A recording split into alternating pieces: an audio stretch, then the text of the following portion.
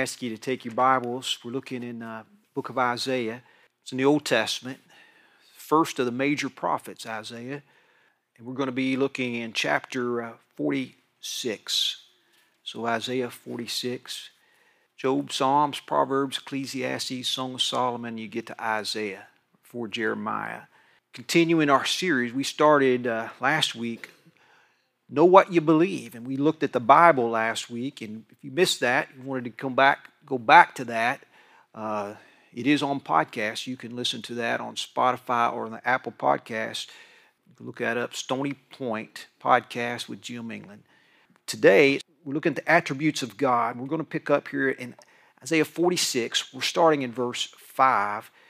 It says, "To whom will you liken me and make me equal, and compare me that we should be alike?" We're talking about God here.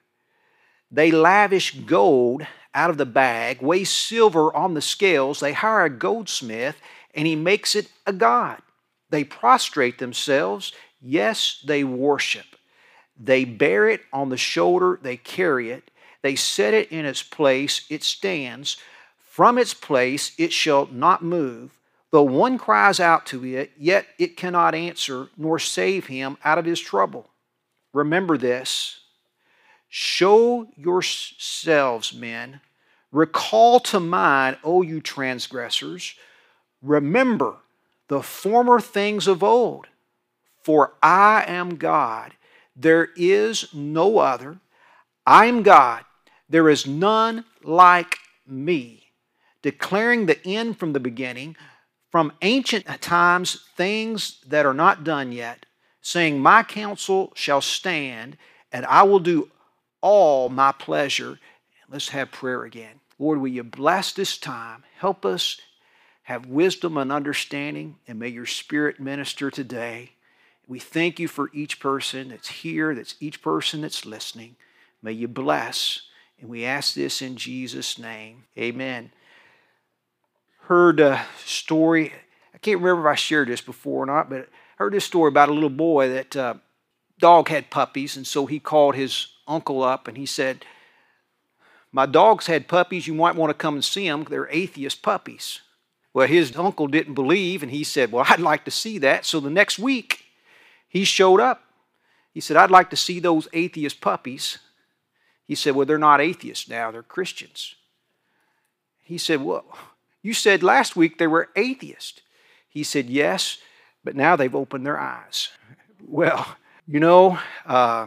A.W. Tozer said this.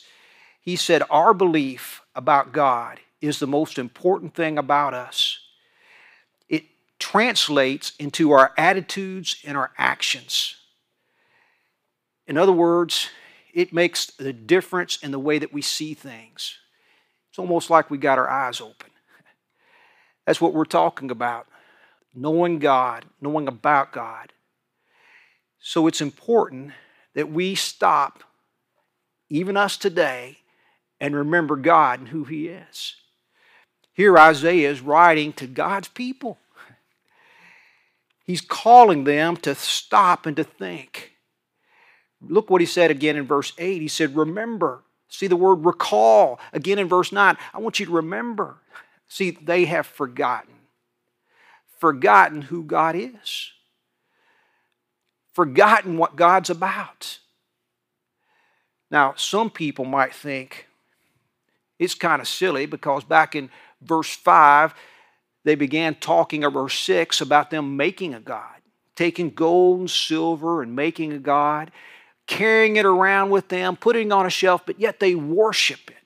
And you may think it's silly, but many people do it today. And they may not do it with gold and silver, but they have allowed the world to shape God into their own image. And so instead of us following after God, we're wanting God to be like what we want. And so that's in essence then we're creating our own God.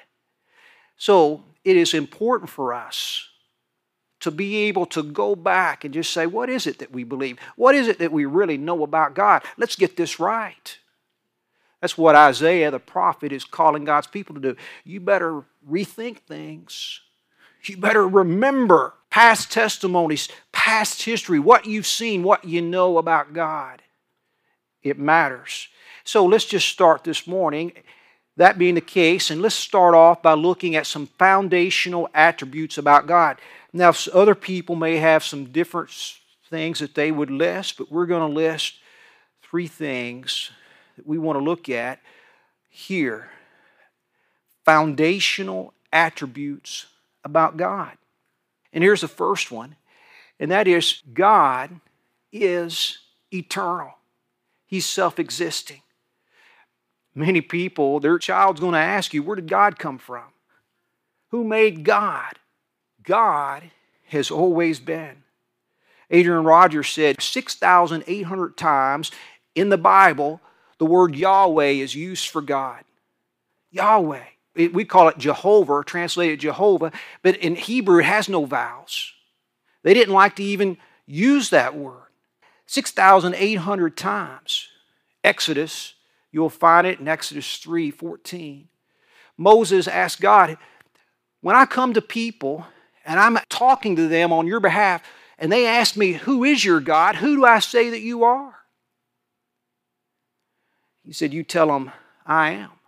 That's what Yahweh means. I am. Basically, he's just saying, I've always existed. There is no beginning, no end. Paul Little, who wrote a book called Know What You Believe, and another one called Know Why You Believe, who traveled with InterVarsity around college campuses, was a college professor. Unfortunately, he died young in an automobile accident, but Paul Little said this about God.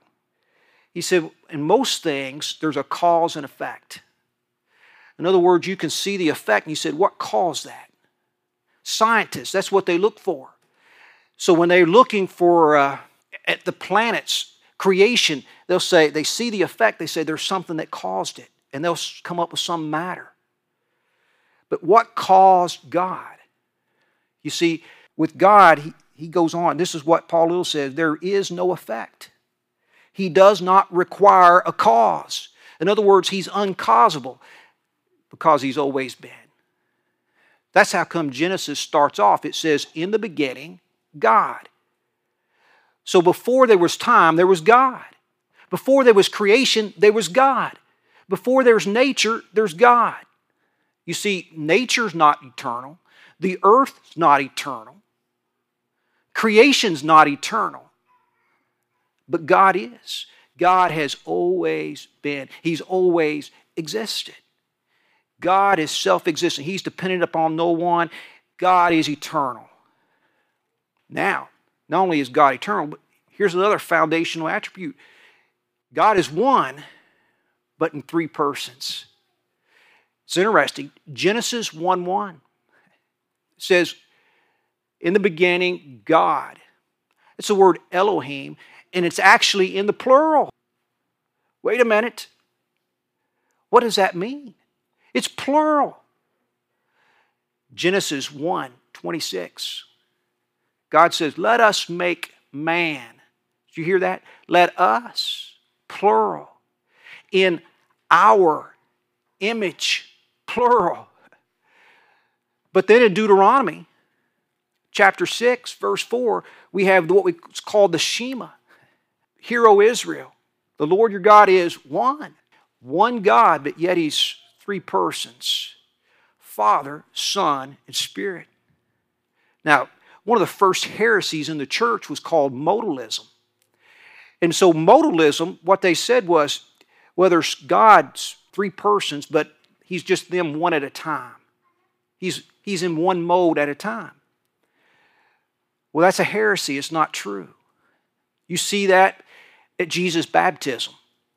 So in Mark chapter 1, verse 10 and 11, it says that Jesus was being baptized. It said the Spirit descended on Him like a dove. So you have Jesus, you have the Holy Spirit. Then you hear a voice from heaven saying, this is my beloved Son in whom I'm well pleased. So you have all 3. And so as Christians, when we're given the Great Commission in Matthew 28, Then we're also told to baptize people in the name of the Father, the Son, and the Holy Spirit. One God, but He reveals Himself three persons. All God, all equal, all attributes the same. But there's three. There's a third thing. It's foundational attribute, and that is this: God doesn't change. God doesn't change. We need to get this down. You need to realize it. God is immutable. He does not change. Here's what it says in Malachi chapter 3, verse 6. It says, "For I am the Lord. I do not change." God's character does not change. God is the same. That's how come the Bible tells us throughout the New Testament, God is faithful. So when God delivers a promise, when God speaks principles, when God gives us His Word, you can count on it. And you know why you can count it? Because God doesn't change. He is the same. His attributes are always the same. So as we go through the rest of these attributes, you can bank on this. These things are true of God. They've always been true of God. They always will be true of God. He doesn't change. You and I change. We change our minds. Some of you really do change your mind a lot. Some of us, we're a lot different now than we were 10 years ago. Some of us are really aged. God is always the same. He does not change. And that's something that we take a lot of encouragement in. We need to be able to hear it. This world, there's not a lot of hope, but there isn't a God that doesn't change. That's where our hope is found. And so those are foundational attributes. Let's build upon them and let's look at some natural attributes. These are some things that you can just be able to see in nature. And as you just began to comprehend and think about God. So some natural attributes. So let's look at those. First, God is omnipotent. That's a Latin word. Basically, it just means this: He's just all-powerful. Omni means all powerful. God is all power. He has all power. That's why in Psalms 33, verse 6, it says, "By the word of the Lord the heavens were made, all the host of them by the breath of His mouth." God just spoke and it happened. In the beginning, God, He created. And that word created means out of nothing. Now listen, it's one thing to take a lump of clay and make something. God created out of nothing. See, scientists will tell you, to have something, you at least got to start with some type of matter. God created it out of nothing. He's all powerful. In Genesis chapter 18, verse 14, here's the setting. Sarah, Abraham, they've been looking for a baby. All of a sudden, an angel appears to them. Sarah's well past age. She's 89. Sarah's give up hope that she's ever be a mom. An angel said, "You're getting ready to be a mom." At least that's what he tells Abraham. And Sarah, she's like, "What?" And the angel says, "Is there anything that's too hard for God?" Nothing. There's nothing too hard for God because He is omnipotent. He's all powerful. In Luke chapter 1, verse 37, teenage girl, Mary, she's told, "You're going to have a baby." She's like, "Well, I've never been with a man." The angel said, "You're going to have a baby, God's baby." She said, "How can a virgin give birth?" And he said this: "There's nothing that's impossible with God. He is omnipotent." Here's what Jeremiah said. Jeremiah 32, verse 7, he said, "All God, behold, you have made the heavens and the earth, and by your great power and outstretched arm you've done it." God is just all powerful in all things that He does. Not only is He all powerful, but God is omniscient. And here's what it means. It just means that God knows everything. He knows everything. Whenever I think about the attributes of God, one of the passages of Scripture that always comes to my mind, and it's really one of my favorite chapters in the Bible because it lets us know about God, and that is Psalm 139. Psalm 139. So here's what the psalmist said. This is, I'm going to just pick up verse 2, Psalm 139. Here's what it said. Lord, you know my setting down and my rising up. You understand my thought afar off. You comprehend my path and my lying down and are acquainted with all my ways. So basically, here's what the psalmist said. Lord, you know every single thing there is to know about me. When I get up, when I lay down, and everything that happens throughout the day. And you know me so well that you even know my thoughts. That's kind of scary. What if people could read your mind? Well, let me tell you something. God knows your thoughts. Basically, in John chapter 2, verse 25, that's what it says about Jesus. He knew the heart of individuals. He knew what they were thinking, what was going on in their minds, and God knows all about you. And because He knows your thoughts, and because He knows your past, and because He knows your future, the truth of the matter is God knows you better than you know yourself. And that's the truth. He is all-knowing. Not only is He all-knowing, but God is also what we call omnipresent. And that means that God is everywhere. There is nowhere that God isn't. And so, once again, in Psalm 139, let me just pick up with you at verse 7. Here's what he says. He said, where can I go from your spirit? Where can I flee from your presence?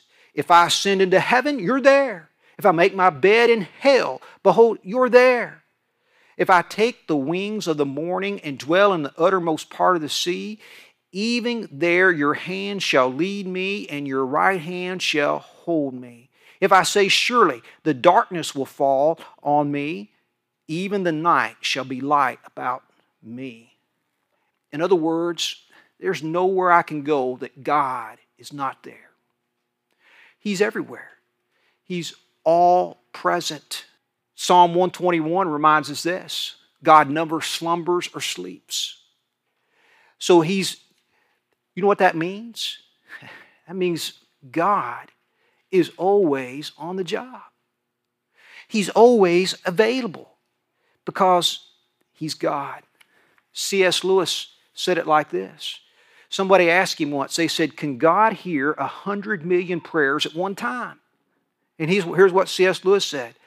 God has infinite attention to space each one of us. He does not deal with us in the mass. You are as much along with Him as if you were the only being He had ever created. And so, in other words, C.S. Lewis says, you may be a bunch of us here today, but with God, He can center specifically on you. And it's as if you're the only one. Because, see, He's everywhere. He's all-knowing. So therefore, being God, He can handle, if everybody prayed at one time, He can hear it. Because He's God.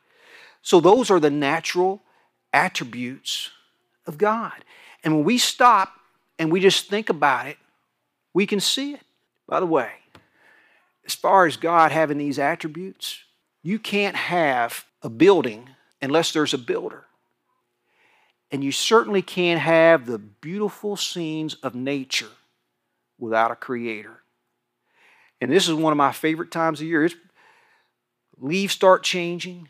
You start looking up on the mountains, the trees. It's beautiful. Always reminds me there's a creator. God, His natural attributes. Now let's move down to this. God has some personal attributes. And let's just take a look at these for just a moment. Personal attributes of God. God is holy. What does it mean to be holy? When Isaiah in chapter 6 gets a glimpse of God in His presence. When you're in God's presence and see His holiness, how do you think you would respond? Here's a man of God. Here's a prophet of God that speaks for God. Here's a fellow that if anybody was righteous, he'd be. And here's what he says, woe is me. Woe is me. I'm in trouble. God is so holy. Holy. It means He's perfect. He's right. He's righteous.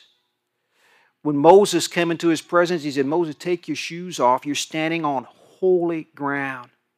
Habakkuk, when he was praying to God, he said, God, you are of pure eyes, and your eyes are too pure, basically, to behold evil, to be in the presence of wickedness. God is holy. That's who He is. He's holy God. And He calls us, because He's holy, to be holy. God is not just holy, He's just. I did a devotional early this week, and I quoted Thomas Jefferson, because Thomas Jefferson said this: when I tremble for my country, when I reflect that God is just, and that His justice cannot sleep forever. And so Thomas Jefferson said, when I realize and think about and contemplate how just God is, it's scary. Can America escape judgment? There's a lot of judgment that's going to come our way that we can't escape. It's too late to escape for the evils that we've done. All the unborn children that have been killed. All the injustice that has already taken place. Judgment will come. But if we're willing to repent, if we're willing to turn to God as a nation, there is some hope. It doesn't mean it's too late for America to exist. That time's not come just yet. But it's getting close, and it is important that we repent. God is just. If God is just, then that means that God has to bring about justice. Now, let me also say this: the world's not just. The government's not just. People are not just. God is just.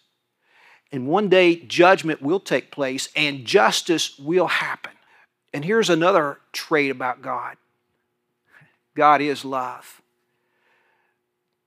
In Sunday school, they've been studying in 1 John, and in 1 John chapter 4, verse 8, it says this: God is love. And some people get so happy about that. And they say, okay, that, God being love, that kind of cancels out everything else. Well, no, it doesn't. Remember what we said? God doesn't change. And so God is holy and God is just, and that'll never change. And so God is love. But His love doesn't cancel out His justice or His holiness. So, how does that help us? You need to understand the cross and Jesus coming to the earth. The reason He came is because all three of these things are true. God is holy, God is just, and God is love. Your sins could not be paid for by you. Justice had to be served. And the only way that could happen is through Jesus and His death upon the cross. And so Jesus, being holy, He was the one that was able to be the sacrifice to die upon the cross to pay for our sin. And He did so because He loves us. Because all these things that we know about God, God is personal. And so He reveals Himself. When Isaiah is talking to these people, he's letting them know, God's personal. He's concerned about you and what you believe, and there needs to be some change. Isaiah calls people to stop and to think. What you're worshiping is not me. What you're calling God is not me. You need to stop and think and realize who I am.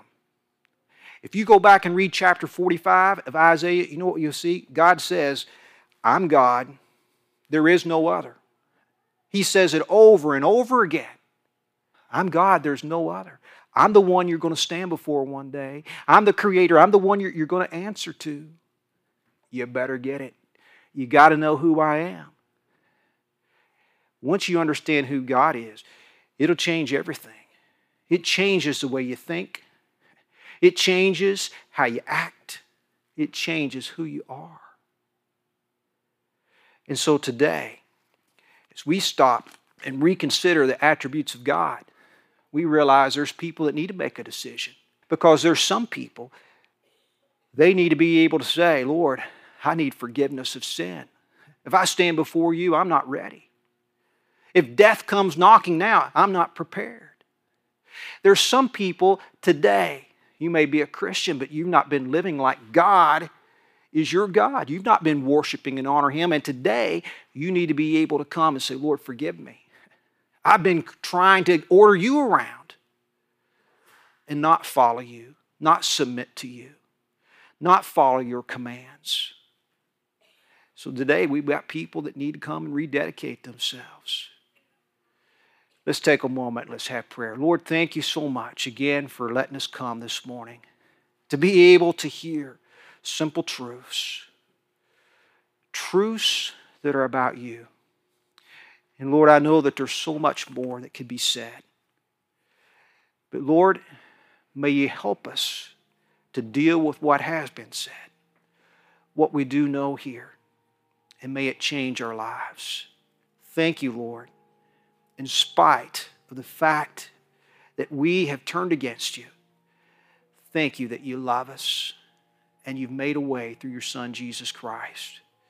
Today, may people find forgiveness, hope, and peace through Him. I just pray for your blessings. May you minister during this time, and we ask this in Jesus' name. Amen.